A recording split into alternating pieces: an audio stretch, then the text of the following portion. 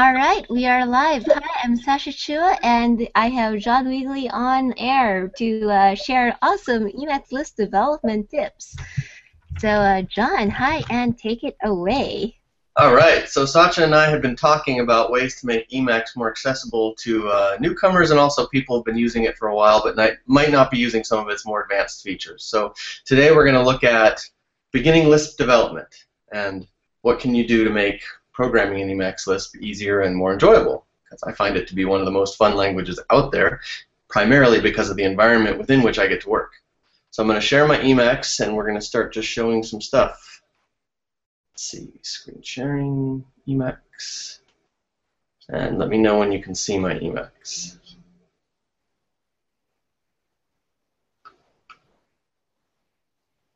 Do you see it, Satya? Yep, I can see it now. All right, so we're in a scratch buffer. I'm going to put this buffer in Emacs Lisp mode so that we can play around. And the first thing you'll find when you start out is that you don't want to just use the raw Emacs Lisp mode that comes with Emacs. There are so many cool things that you can turn on and off to make the Lisp development experience much, much better. And one of these, which takes some getting used to, is called part edit mode. And I really have to say you should invest in learning and getting comfortable with part edit mode from day one, because it is truly part of what makes it enjoyable to write Lisp, any kind of Lisp actually, in Emacs. So in part edit mode, the concept is that the buffer is always kept in a semantically valid state. So, for example, parens must match. Every opening paren has to have a corresponding closed paren. So part edit mode will only insert paren pairs, opening and closing together, and will not let you delete one without deleting the other. So in this buffer, if I type open parens, you'll see that I get 2. And my cursor just changes because of a mode that I have on that makes it an insert cursor while I'm typing.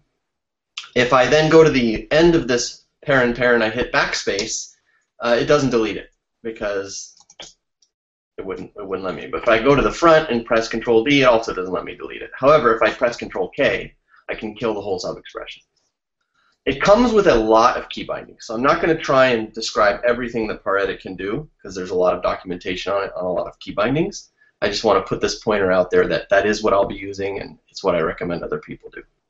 So let's write a function called foo, and I'm not hitting return or anything. All these extra white space characters are being inserted for me by part edit.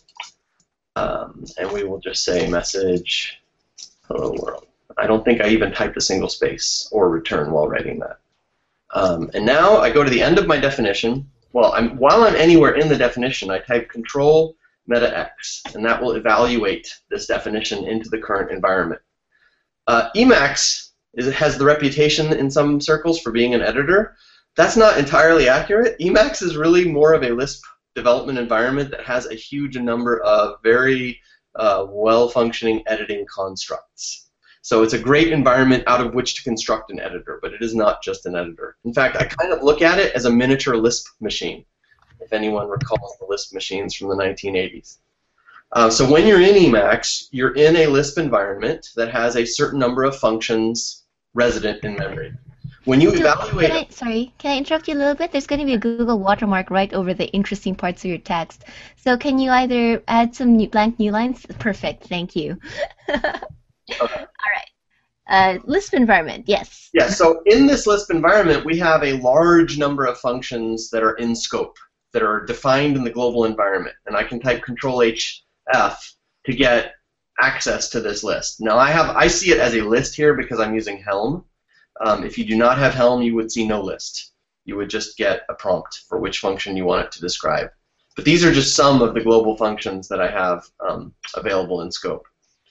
When I evaluate a function, I'm adding that definition into my current global scope. If I make a change to this function and evaluate it again, I'm updating that definition in the global scope. So you can see the global scope as being this mutable state that Emacs has and provides you with, that it's full of functions and commands and things that you can do. So now I can type meta_xfoo and run my function and get goodbye world. I can change it, reevaluate it, hit it again. Now it's been updated. And this makes it fantastically easy to iteratively develop your functions. So you develop your function and you put little stubs in for where you don't have behavior yet, like unimplemented or whatever, and I can just keep evaluating and running my function under different conditions and just keep extending the behavior as I go. And so there's no compilation process. There's no need to go to command line and run make or run things from there. You can just execute these functions directly. Now this is for interactive functions. If I reevaluate it as a non-interactive function, I don't get to use it at meta x anymore. So that's the distinction between a function and a command. To evaluate just a regular old function, I have two choices. I can do meta:, which puts me at a little Lisp evaluation prompt where I can execute any Lisp form. So I can call foo as a function down there the same way I would have called it as a command using meta x. The other alternative approach is to just put the call of foo directly in the text, go to the end of it, and type Control-X, Control-E. It'd be cool if in this talk we had little like lighters that popped up to show what key bindings I'm mentioning, but that's a little bit too much work for Sacha, I think. There's an NWE log commands or something of the sort, and some people use like the Mac application to overlay keystrokes. But I can probably download the MP4 and layer things in afterwards. I have command log mode available. Let's do that. Here, let's turn on command log mode, and then where is that? Where is the command log kept?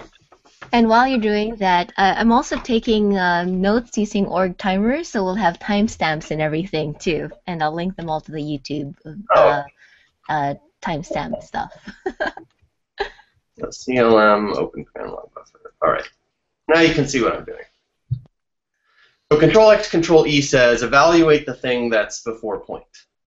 On other people's Emacs, it's probably not going to be pp eval. pp is the eLisp pretty printer, so that I can see the Lisp structures very nicely displayed. I think it's just regular old eval last sexp for a unconfigured Emacs. If people want to see how I configure my Lisp mode, I have a repository on GitHub called .-emacs, and all of my Lisp mode configurations are somewhere in that file. Just search for Lisp mode. Anyway, so this is how we how we would write and evaluate and test out one of our functions. Well, what if I want to debug it? So the other beautiful thing about the Lisp machines is that it is very, very easy to jump into the debugger. You automatically get thrown into the debugger if there's any type of exception that occurs. So I can do this and then call my Lisp function, and I have to toggle debug on error, which says I want to jump into the debugger if there is any type of error. So now I run it, and boom, there I am in the debugger. And in this debugger, I can do lots of things. I can hit E to evaluate any Lisp form I want within the current context. So that context includes local variables. I can step forward. I can step over. I can exit the debugger and let it continue on to do whatever it would have done next. That's exactly the same, actually, as how the Lisp machines used to behave. Alternatively, I can use a feature of Emacs that comes with Emacs called edebug. And edebug is, instead of typing control meta x to evaluate my function, I type control u control meta x. And the control u is a prefix key that says modify control meta x to have some additional behavior. And in this case, you can see down in my mini buffer, it says edebug foo. So I have now established a debug wrapper around foo so that when I call it, I get jumped into the debugger. This is not showing me a backtrace immediately by default, the way the standard debugger does. Instead, in my fringe, I get this little triangle, like this dark triangle over there, and a set of key bindings, because I am now in the interactive debugger. If I type space, it will move me forward one Lisp form. And it will be showing me the evaluation of every Lisp form that I visit down in the mini buffer as I move forward. I can type another key to descend into the Lisp form, and there's even one that will let me go follow a function and continue my debugging over into the function that gets called. Question mark will give you all of the key bindings that edebug supports, and there are many. So there's a section in the Emacs Lisp manual about edebug, and I highly recommend learning it. The traditional way of debugging is to just put the form debug into your function somewhere.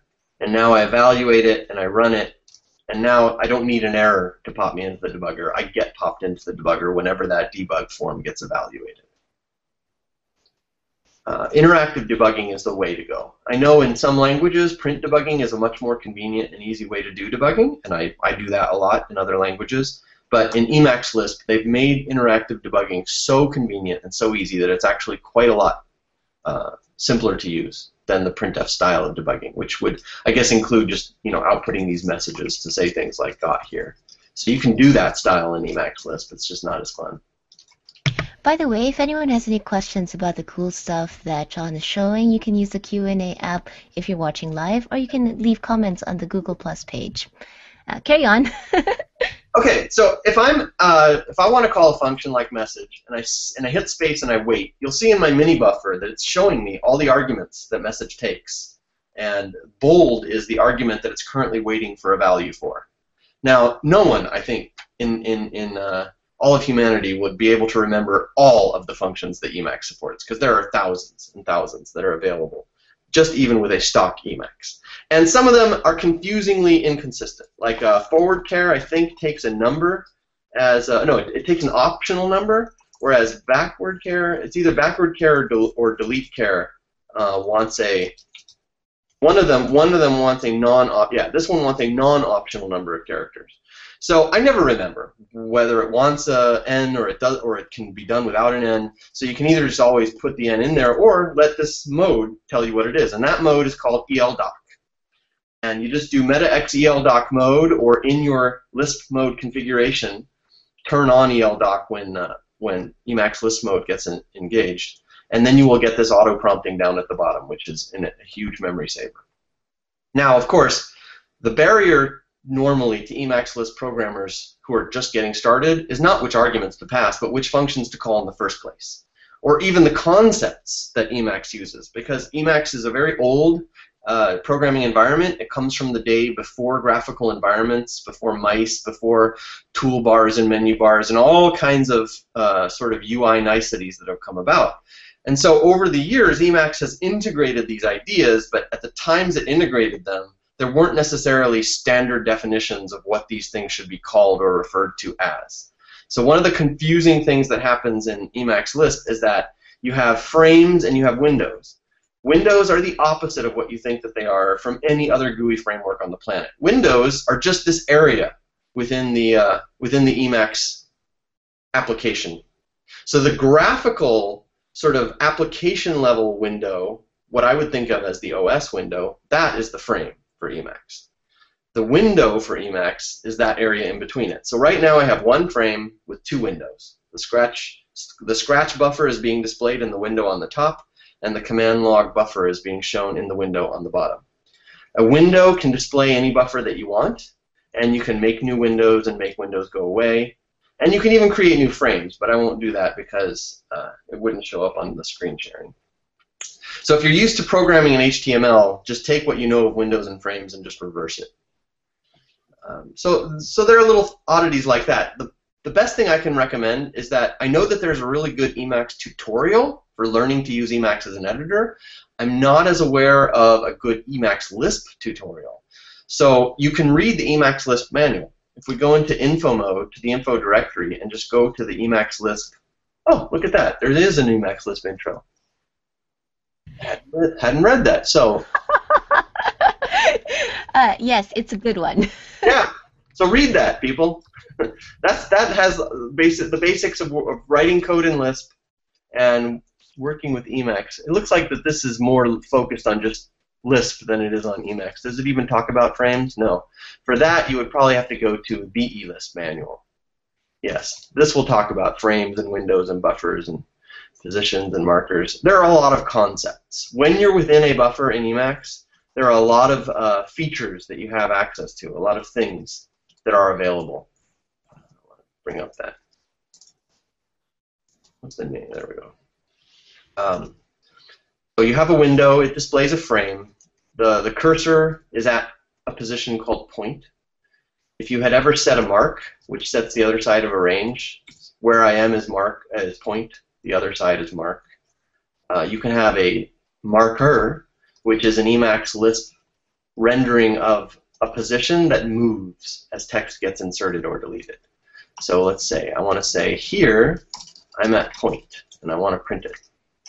So let's just say, render me point as a string. Evaluate foo, execute foo. It says 128. So I'm at position 128. And if I hit Control X equals to say what is my cursor position, yes, I'm at 128. If I say marker, point marker, which I yes, run foo, well, I have to evaluate it. Now I'm at the same position, but it says, instead of just being a number at the bottom, it says marker. And the difference between a marker and just a numerical position is that the marker can shift. If you insert text in front of it, the marker will update its position to include the newly inserted text. Now, that might be getting too specific. So let's look at other discoverability features here. Once you figure out what the function is that you want to call, so let's say I want to call point marker, but I forget what are some of the details of its semantics. You can type Control-HF to get help on the function that you're currently at point for, and then hit return, and you will see the documentation for that function in the other window, the help window. And this is the truly awesome thing about Emacs. Nearly all functions that you would want to call from the standard library are documented and documented very well. The interactive form, for example, for making something into a command, takes tons and tons of options that I cannot remember. So I can always just bring up the help for interactive at any given point in time. And it describes all the condensed summary of just what it is that I want to know to pass something to interactive. So I know here that interactive takes a string, and that string specifies a series of code letters, which will give you sort of behavior on, oh, I want to prompt for a directory name. So now if I go and I run foo, well, I have to call foo as if I have to call foo interactively for this to happen because it's in interactive form.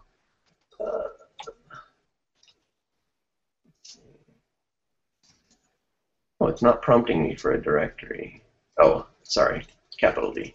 That's why I got that documentation open. Now I'm being prompted to enter a directory. I did not give any prompt text. So that's the easy way to. So now as a Lisp function, I can just call it with a directory name. But as a Lisp command, foo knows that it wants a directory for that first argument, so it will ask for it via the interactive form. This works for variables as well. Let's take a variable. Buffer name is a good variable. Buffer name is not a good variable. For file name? Okay, buffer file name is a variable. It actually happens to also be a function of the same name that returns the same value, but there you go.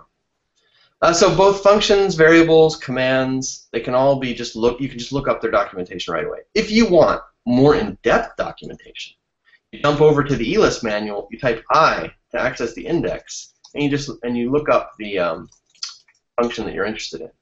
And now you'll get exhaustive documentation on what interactive can do and what all of its arguments possible are. And all the other things that Emacs knows what to do. Like, let's see, interactive codes. These are those single-letter codes.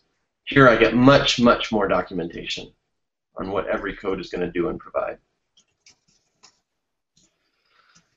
So there's a really nice package out there. I know it's mentioned on the Emacs wiki called Info Look More. And I don't have it currently set up. Let's see if it'll work. Info Look More gives you this. Yeah, I don't have it set up. It'll give you the ability to take the symbol under point and just jump you straight into the documentation in the eLisp manual for that symbol. So I had that set up at one point, and it worked great. But because it works for other Lisps too, you can also have it set up to jump you into the Common Lisp spec, for example, for that function, which works great if you're using the Common Lisp library inside of Emacs to remind yourself what some of those functions do. So do you have any questions thus far, Sasha? No, although I would like to take this opportunity to point out that if you wanted to prompt for multiple things with interactive, you could use line breaks /n to add more things to ask for, since that's something that often comes up. And we have 12 viewers online. So again, if there are any questions, feel free to ask, and I will bring them in at the appropriate moment. Okay. So let's look a little bit more at our beautiful par edit mode. So as I said, par edit is sort of stopping me from getting this buffer out of whack. Another thing you can do to just do a sanity check on a buffer is metax check parens. And check parens will make sure that all your parens balance. That's really all that it does. And so in my Lisp mode hook, the functions that I use to set up my Emacs Lisp mode, I have check parens run after trying to save a buffer, so that I never have, so that I am able to save the buffer, but it'll always give me an error if I have somehow saved a buffer that has mismatched parens. And you may ask, well, how is that possible, John? Because paredit is making it impossible to do that. Well, there are things paredit will let you do. For example, I can select a region and delete it. And now I have mismatched parens, so if I run check parens, I will get an error. And it will move my cursor to the place where it discovered the error. So paredit does not basically solve everything. But there are a lot of other cool things paredit does. In this notion of maintaining semantic consistency, it gives you editing capabilities. So for example, if I type Control-K, which would ordinarily kill a line in other buffers, here it means kill the current sexp, because that's the only semantically meaningful definition of sort of a line in Emacs Lisp mode. If I do it up here, well, it'll delete a lot more. What if I'm on the message thing and I want to lift it? Well, there's a way to just take the current sexp and replace the parent sexp with it. I probably use that feature of paredit more than any other. I can. What's that one called? That one is called paredit raise sexp, and I have rebound that to Meta-K because I don't use whatever Meta-K does. For me, that says kill everything else and pull my guy up. There's another concept in paredit called barfing and slurping. So you're in a Lisp form, and in this message call, I have 3 members of this Lisp form. Barfing is the idea of spitting out an element from the Lisp form. So it's by default set to control open and close curly brackets, curly brace. If I do it, what it does is it just takes the last element of the form and spits it out. And I can keep repeating that key and spitting more things out. If I do parens instead of curly braces, that is slurping, which says pull it in. This is also a feature. I don't use barfing as much, but I use slurping all the time because I'll be somewhere else and I'll say, you know, foo, and I'll realize, oh, I want that to actually be up here, so I'll do like that. It works inside strings as well. So it's not just for Lisp forms. Let's see. It does not let me barf out, but it does slurp in. Yes, because it can't figure out the semantic constructions within a string. There are some features I've added to paredit on the wiki, which are maximum barfage and slurpage, which says take from where I am onward, barf it all out, or slurp in as hard as you can. Like slurp as many things as you can until you run into a open parent. And that's useful where, let's say I have like this, and I could just keep hitting the commands to bring them all in, or I could do maximum slurpage, which, you know, I may not even have maximum slurpage currently configured. Oh, all the way. That's what I call it. Slurp all the way forward. There. That just sucks everything into, and I apparently have it bound to control meta open parent. Just slurp all the way as far as you can. And likewise, if I'm here, barf all the way out. So that's a really nice way to just cut things out of your prog end. Especially if we had, say I have this if, and I realize, I want all of these things to be guarded by the if. Well, let's just slurp them all in. Or I want to cut it right here. Now let's just barf those guys out. But very easy, something that if I were using just raw editing without paredit would just be manual. I'd have to type parents here, parents there, change everything, make sure all the parents lined up, etc., etc. Yeah.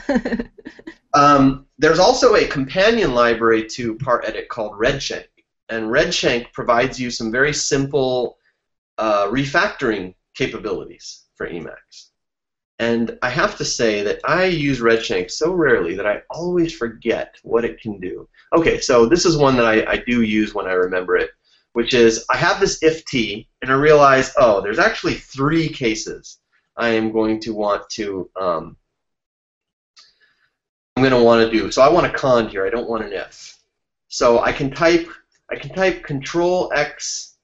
I'm sorry, Control X, Control R, C, and that will condify my if, so that I can now add in more stuff. And then of course I can slurp in here to make Baz be at the testing level.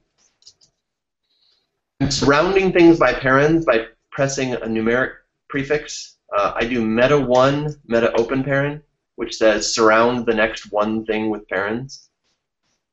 I could also do here, I could do it for two things. Another common keystroke.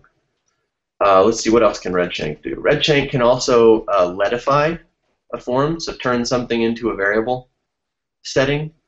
It can turn an if into a when. If you realize that you only have you don't have an else clause to your if, and you're tired of if progn, and you just want to stick all that under a when.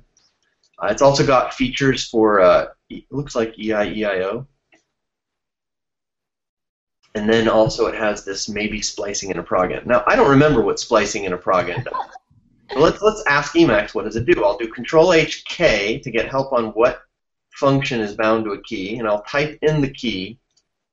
Now I can see splice the progn format point into its surrounding form. All right, so I have a progn here, and I want to do what this will do.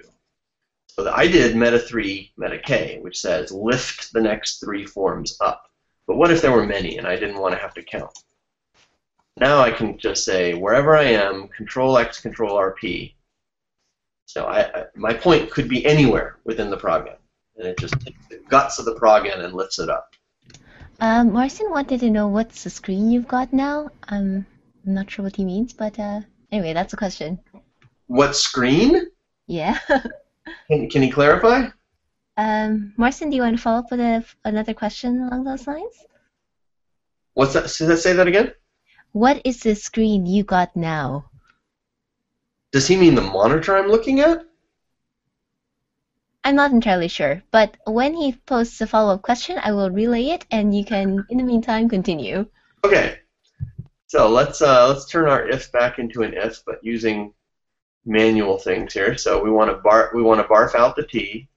We want to lift up the progn, lift up the bar, lift up the baz. All right. So that didn't take too many keystrokes, but was easier than would have been otherwise. So that's the beauty of Part, and it is very difficult to get used to. I think it took me several weeks to sort of stop doing everything I was used to doing manually because Paredit was doing it for me. But you get into this sort of zen of Paredit where you just basically never deal with parens anymore. Parens are dealt with for you automatically. Let's see, we've covered the debugger. Another nice thing that Emacs provides by default is the Emacs linter. So I type meta x, elint current buffer, and that will load in every single module that my code depends upon in any way, whether explicitly required or not. So the first time you run it, it's slow. And then it will lint the buffer and give you any stylistic problems that are in the buffer. So here it tells me that I'm referring to variables without having declared them. So I might want to then go into my buffer here, get those into my guy, delete the rectangle, insert a rectangle, and then just say, so the way you can type a paren without bypassing Paredit is to type Control Q, which lets you insert any character literally. All right, now so Marcin has a clarification. He was probably referring to Helm. So he's yeah, he said it was the screen when you were selecting some stuff with a blue bar on top. That definitely sounds like Helm. Yes, this is Helm. This is Helm. Okay. All right. Helm actually makes Emacs Lisp programming much, much nicer because you see this nice little list here you can interact with. And in fact, I can go to a thing, say, oh, I want the help on that, and realize, oh, that wasn't the one I meant. Go back to the Helm select. Oh, it doesn't work for describe function. Never mind. Actually, we discovered that in our last discussion. I'm sure someone will hack it to actually work eventually. Right. It works in other Helm modes. But anyway, yeah. So Helm, the nice thing about Helm is that it shows you all the other things that could possibly be an answer to your query. And it allows you to select by regex as well. So there are very few things that begin with interact. It allows you to have 2 patterns to match against. So I want things that contain both interact and skip. The default mode for this prompt is just a blank question, and you can type some things and you can type tab, and it will show you a list of all the things that begin with inter. But using Helm, you get a much, much nicer and more interactive experience. So Helm is a whole discussion unto itself, and I think Satya and I will probably cover that in on another day. But you will see me using it for many things. Okay, so we discussed the linter. There's also a profiler. So I can type ELP to instrument my function. And I will say instrument foo for me. And now I'm going to call foo, and I'm going to take a little while to answer this question. Hum-de-dum-de-dum. And now I say ELP results. And it will tell me how many times my function was called, how long it took, how long was spent by the Lisp evaluator in evaluating that function. And this includes time spent by foo waiting for me to answer the question. No, actually, it does not. It does not include that time. Sorry. That's handled by a different event processing framework. And then the average time that it took to execute. So the time you see here is just the time it took to output the message foo. Output the message that foo produces. And if I were to call foo multiple times, so let's keep calling it, these results, they aggregate. So I get 2. But they reset after I get my results.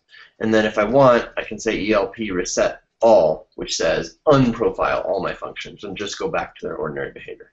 So if you find, for example, that GNU's is running really slowly on you, and you want to know where is GNU spending all that time within the Lisp evaluator, you can just say ELP instrument package, and then say GNU's, and that will say instrument every single function that begins with the letters GNU's. And then you go do your stuff in GNU's, and then after you're done, exit GNU's, run ELP results, and you will get a very nice tabulation of where GNU spends its time. So if you're writing any package of any size where you're noticing latency or performance issues, the Emacs Lisp profiler makes it very, very easy to track down who's bringing in that slowness and why. Now, something that's slightly less easy to debug by default, by default I mean with what comes with Emacs, is memory consumption. There are different ways of doing things in Emacs Lisp. Let's say we want to build a list here. I want to loop for I in 1 up to 10, collect I. Now this loop macro, let's see. This loop macro comes from the world of Common Lisp, and I may be using this wrong. I always go to a website called Loop for Black Belts. I always just copy things from other people's code. Right. Okay, so it's for I from 1 to 10. All right, so you can see in my mini buffer that this just enumerates all the guys from 1 to 10. But I realized, oh, I don't want 1 to 10. I want 10 to 1. And instead of fixing my loop macro, I'm just going to reverse the list. Now, Emacs Lisp doesn't tell you that this is the wrong way to do this, because you have a list. Well, a list here you're constructing by loop that is building. It's building up const cells, and a const cell in Emacs Lisp or in Lisp in general is just a sort of a node within a linked list that has a car and what's called a cdr. And so you might have the number 1 in your car, and then your cdr might be another const cell, which might have as its cdr another const cell, and then finally a cdr of nil. This is what is internally represented by 1, 2, 3. So every const cell takes up memory, as well as representing the integer atoms here. Although the integer atoms, there's possibility that the basic ones might be shared. But let's assume that they're not shared. So we have memory being used by the const cell, by the number, by the const cell, by the number, const cell number, and by nil. So we're using up 7 little bits of memory that have some size of n bytes each. Now when I call reverse, reverse builds another list, which is a reverse of the original list, by basically just walking through all the const cells and doing what you expect. And this also takes up these 7 bits times whatever factor n memory. So in total now, I'm using 14 of these things. But the inner 7, the original list produced by loop, gets thrown away immediately after the reversing is done. So it's kind of a waste to build up this whole list only to build up another list of the exact same size. So Emacs Lisp has a function called nReverse, which says, I know that the list that I'm reversing is not going to be used by anyone else but this reversal function. So instead of creating a new list whose contents are the reversal of the old list, just reverse the old list in place by mutating it, by changing the const cells directly. And so that means that the overall memory usage is going to be exactly 7 bits times n. So just by going from reverse to nReverse, I have halved the amount of memory that I will use. And so what you will find sometimes is that you write a module, it's doing great, everything works, you run the Emacs Lisp profiler, and some of your functions are kind of slow, and you wonder, well, why are they actually slow? It doesn't look like I'm doing anything wrong. It might actually be that you're creating a whole bunch of throwaway const cells behind the scenes, and the time being spent by your function is time in the garbage collector, just to get rid of all of these throwaway const cells that you've made. And so there's a family of functions, usually beginning, say, with n, like nconc and nReverse, that will let you mutate things in place where you know that those const cells being mutated are seen by nothing else, no one else but your mutating function. There's also setcar, setcooter to directly manipulate const cells. And so there have been times where I've written a package and it's quite slow, and all I do is I sort of do a code review through it, and I add mutation in the places where I know it's completely safe to do so, and my module becomes 10 times faster, because now you're not triggering the garbage collector, which can be slow depending on how much has been going on in your Emacs between garbage collections. So that's just something to be aware of. And unfortunately, there are if you look for memory counts on Emacs Wiki, there is a module that tries to make it easier to show you what's going on. There is a function called memory use counts that will give you this unhelpful list of numbers. And if I look at the documentation for memory use counts, I can figure out what those numbers are for. There's a module out there which extends the Emacs Lisp profiler so that in the profiling results, it also gives you what that function contributed to every one of these numbers over the course of all of its executions. And that can be really helpful. And then if you see one function that's just ballooning out const cells, you could be doing something like an order n squared loop, where you have a loop within a loop, and both the inner and the outer loop are generating and throwing away const cells like mad. So that's just something to look out for when you get into the point of caring about performance. But I think if you're just starting out with Emacs Lisp, don't worry about it at first. Just use the safe functions. If you try to optimize in advance, you may find that you have this list you created with loop, and then you nReverse it, and then somehow you end up giving back to your caller both versions, and you realize, wait, one of those, but both of these are reversed. Because this call to nReverse reversed X, and then this is the reversed X, whereas this returns one reverse list and one unreversed list. So don't use the optimal nReverse function unless you really, really know that you're the only consumer of that list. Martin was wondering if ELINT's integrated with flycheck or anything similar?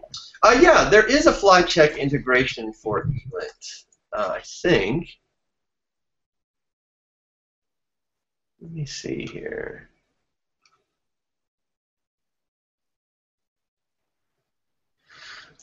Let me see if I actually have that set up anywhere.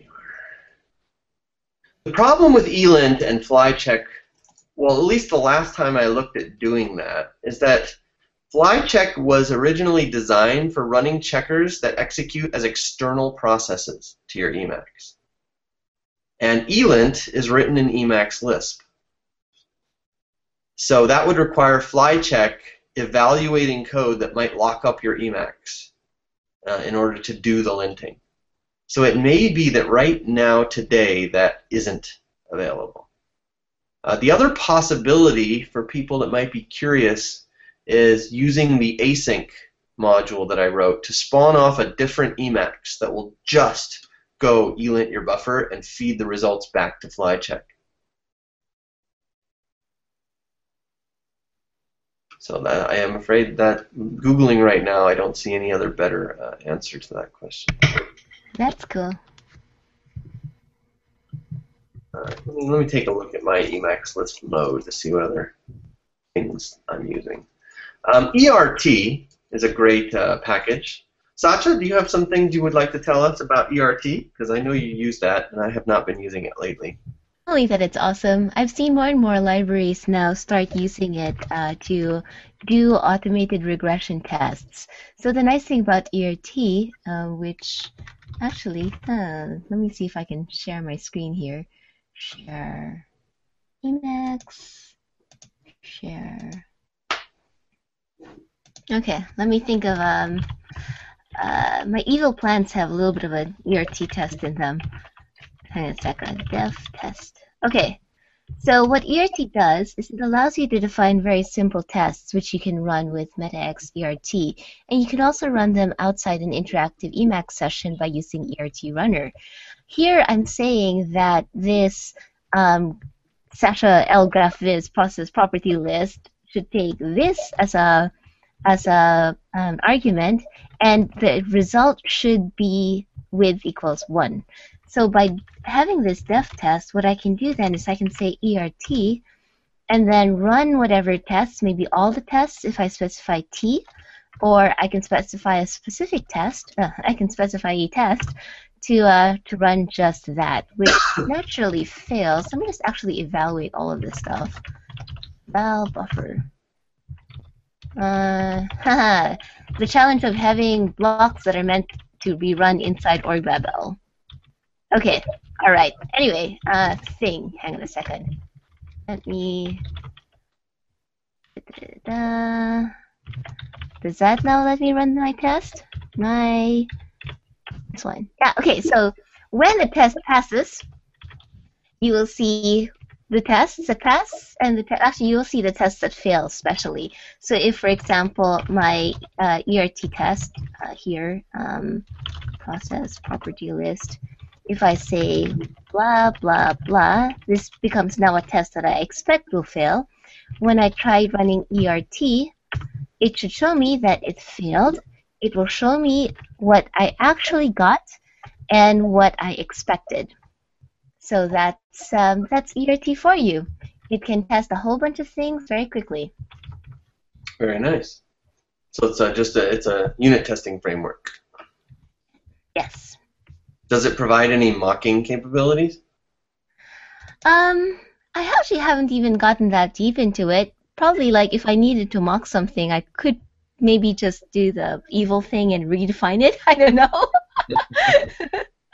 But if you look around for other people who have more sophisticated uses of ERT, org mode uses ERT extensively, I think, and Magnar Sveen has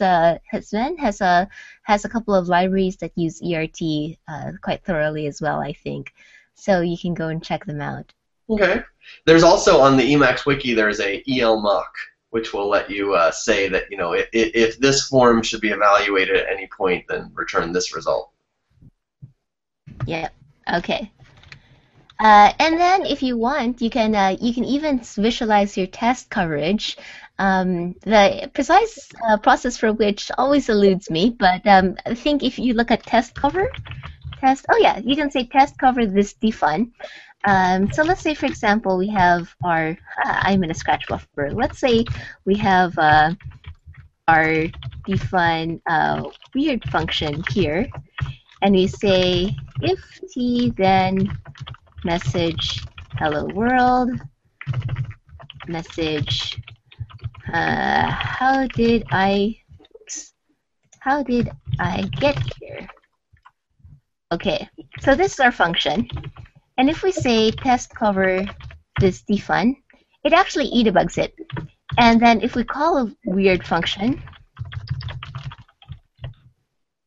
theoretically there's something for, so I have to say mark all, yeah. And then this shows me that the red spot over here says this stuff was never executed. So that's weird, and therefore you can see where you're, when you run things, which parts of your code don't get exercised. Interesting. And this is provided by which package?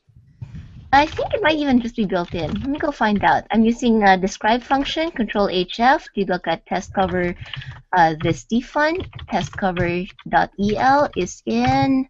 You're right. It's built in. Huh. Never even knew about that package. Thank you. So if you use this and you want to be all, fancy and have a coverage badge in your package repository, you can use a separate package called undercover.el. I have a blog post about this somewhere. So if you search for undercover and your coveralls on my blog at sashachua.com, you'll find it. But basically, you can get this fancy schmancy badge from coveralls.io, which naturally I'm not screen sharing. Hang on a second. Let me share more of my screen here. Share. So if you wanted to report your test coverage, not just for yourself, but also for everyone to look at, you can use a service called coveralls.io and a package called undercover.el. And what that gets you would be stuff like, hang on a second, let me go find somebody I've added such a coverage thing to. So here, you can see here that Abo's build is passing, which is handled by Travis, and his coverage is 89% of this Emacs Lisp function, Emacs Lisp library. And then if you click on the coverage badge, it'll actually show you which lines are covered. So if you have an Emacs Lisp package that's hosted on GitHub, you can see all these lovely stats. That's very cool. It is. Anyway, so onwards to more professionalism and automated regression testing. Okay, we've got about 12 minutes, I guess. Actually, I can keep on going forever, and we'll probably schedule more sessions after this. But were there other quick exploration tips that how to explore and develop better Emacs Lisp code that you wanted to squeeze in today? Let me think. So the main ones were to spend time up front learning paredit and learning edebug. I think those two will give you the biggest payoff. Read the Emacs Lisp intro, and then after that, and if you already know another Lisp, you probably wouldn't need the Lisp intro. Then reading the eLisp manual itself, just to know what all the capabilities are that are out there. So for example, what the different types of constructions that Emacs gives you are. Okay, here's another one. That a lot of the time what people want to do with Emacs, besides just writing some new command or some new function, is they want to create a mode. They want to have either a major mode or more typically would be a minor mode. So writing modes has a lot of requirements. There's a function define. Is there a major? No, define. There is no define major mode these days, but there's define minor mode, and it's got a lot of things that it wants, and et cetera, different keywords. What I do when I want to make a mode is I do not try to make a mode from scratch. I find a mode that does something similar to the mode I want to write, and I just copy their code and start modifying it down, sort of strip away everything else that they're doing that I don't want to do, and then add in what I do want to do. So I do not know that I have ever written a minor mode from absolute scratch before in my life, because, well, I mean, that would just require learning how to do all of those things. When why? There's people who've written minor modes left and right. Let's just go find a minor mode that comes with Emacs. So we're going to go to that test cover library, and we're going to grep for define minor mode. So let's find a minor mode that comes with Emacs. And there, checkdoc is one of them. So checkdoc is that mode that is providing that little on-the-fly documentation. So we see here the basics of what we need. Sorry, checkdoc is the one that checks the style of your documentation? Oh, yeah. We hadn't used checkdoc yet. Checkdoc goes for, so functions, I didn't show this previously, but when you define a function, you can also include documentation. And then if I evaluate foo and I type Control-H-F foo, now I get to see that I have documentation. And also I can see that it's still being instrumented by the Emacs Lisp profiler. So let's see, let's restore it, and now look at the documentation. And there, all I have is my documentation. Yay. I don't know if you can see that. Here, I'll put it down on the bottom. Yep, works for me. All right, so if I go now into this function and I say checkdoc, it will tell me that I have not even mentioned my argument. So let's say this is documentation about directory, and Emacs has this convention where arguments get capitalized in your documentation. Now I check doc again, and everything is okay. However, I have no comment to describe all of my buffer, so it did not check it, but everything else worked. So anyway, what is checkdoc? Checkdoc is a minor mode, and yes. And then you can just copy this and do stuff with it. yeah, you just slurp it out, grab it, stick it here, say my new minor mode. This is my first minor mode. Let's do, and usually you want to show the documentation for your minor mode map. And then let's go get the mode map. Okay, we get this easy menu define, which not only defines, oh, that's for making menus. I don't use menus. Never have, never will. All right. Cursor. Grab the mode map, and then we're going to say that the key, oh, let's see. Let's just make a simple mode map that says control question mark is going to run our foo. We will delete everybody else. And we don't need documentation, it's just optional. And we have no, and we need a minor mode string, so I use my mode map, and then my new mode map string is going to be hi. All right, and the group, we're just going to put Emacs for now. So we're going to control meta X to evaluate the def var, to evaluate this def var, and to evaluate the minor mode. And you'll see that that resulted in a huge thing. You can just ignore that. Now I can type my new minor mode, and you'll see that in my mode line there is this hi, and I realize it needs a space. So let's go ahead and add that space, and it updated that live. Now what does being in my minor mode mean? Well, it means that control question mark should be defined, but it is not. Let's find out why not. This is where I would have to dive into the documentation because I have not made a minor mode in recent. Anyway. That's okay. We get to see you figure things out. Yeah, so let's do that. Let's just go into documentation here and say mode map. Optional key map is the default key map bound to the mode key map. If non-nil, it should be a variable name. So that key sounds map, like it should be something. Nil doc init value mode doc nil. Oh, should be just an argument. Why do you end up with those curly braces? Oh, it's because I'm using hippie expand. Oh, I see. And it's pulling it from the doc string. Right. So now if I turn in my minor mode, still my control question mark is not being. Did you turn it off and turn it on again? I did. Oh, hey, it's Dell. Yeah, but it shouldn't be del. So let's try something else. Let's try meta capital S. So let's turn it off, turn it back on. Now meta capital S is foo. So I do capital S. Okay. It's not a command. Well, we know how to fix that. We want it to ask for a directory. Okay, let's reevaluate. Now, there we go. And if I turn my minor mode off, now meta capital S does what it does in paredit, which is if I'm in a form, split the form at the point where my cursor is, so that it becomes two different forms. And there's another one, meta capital J, for joining two forms together.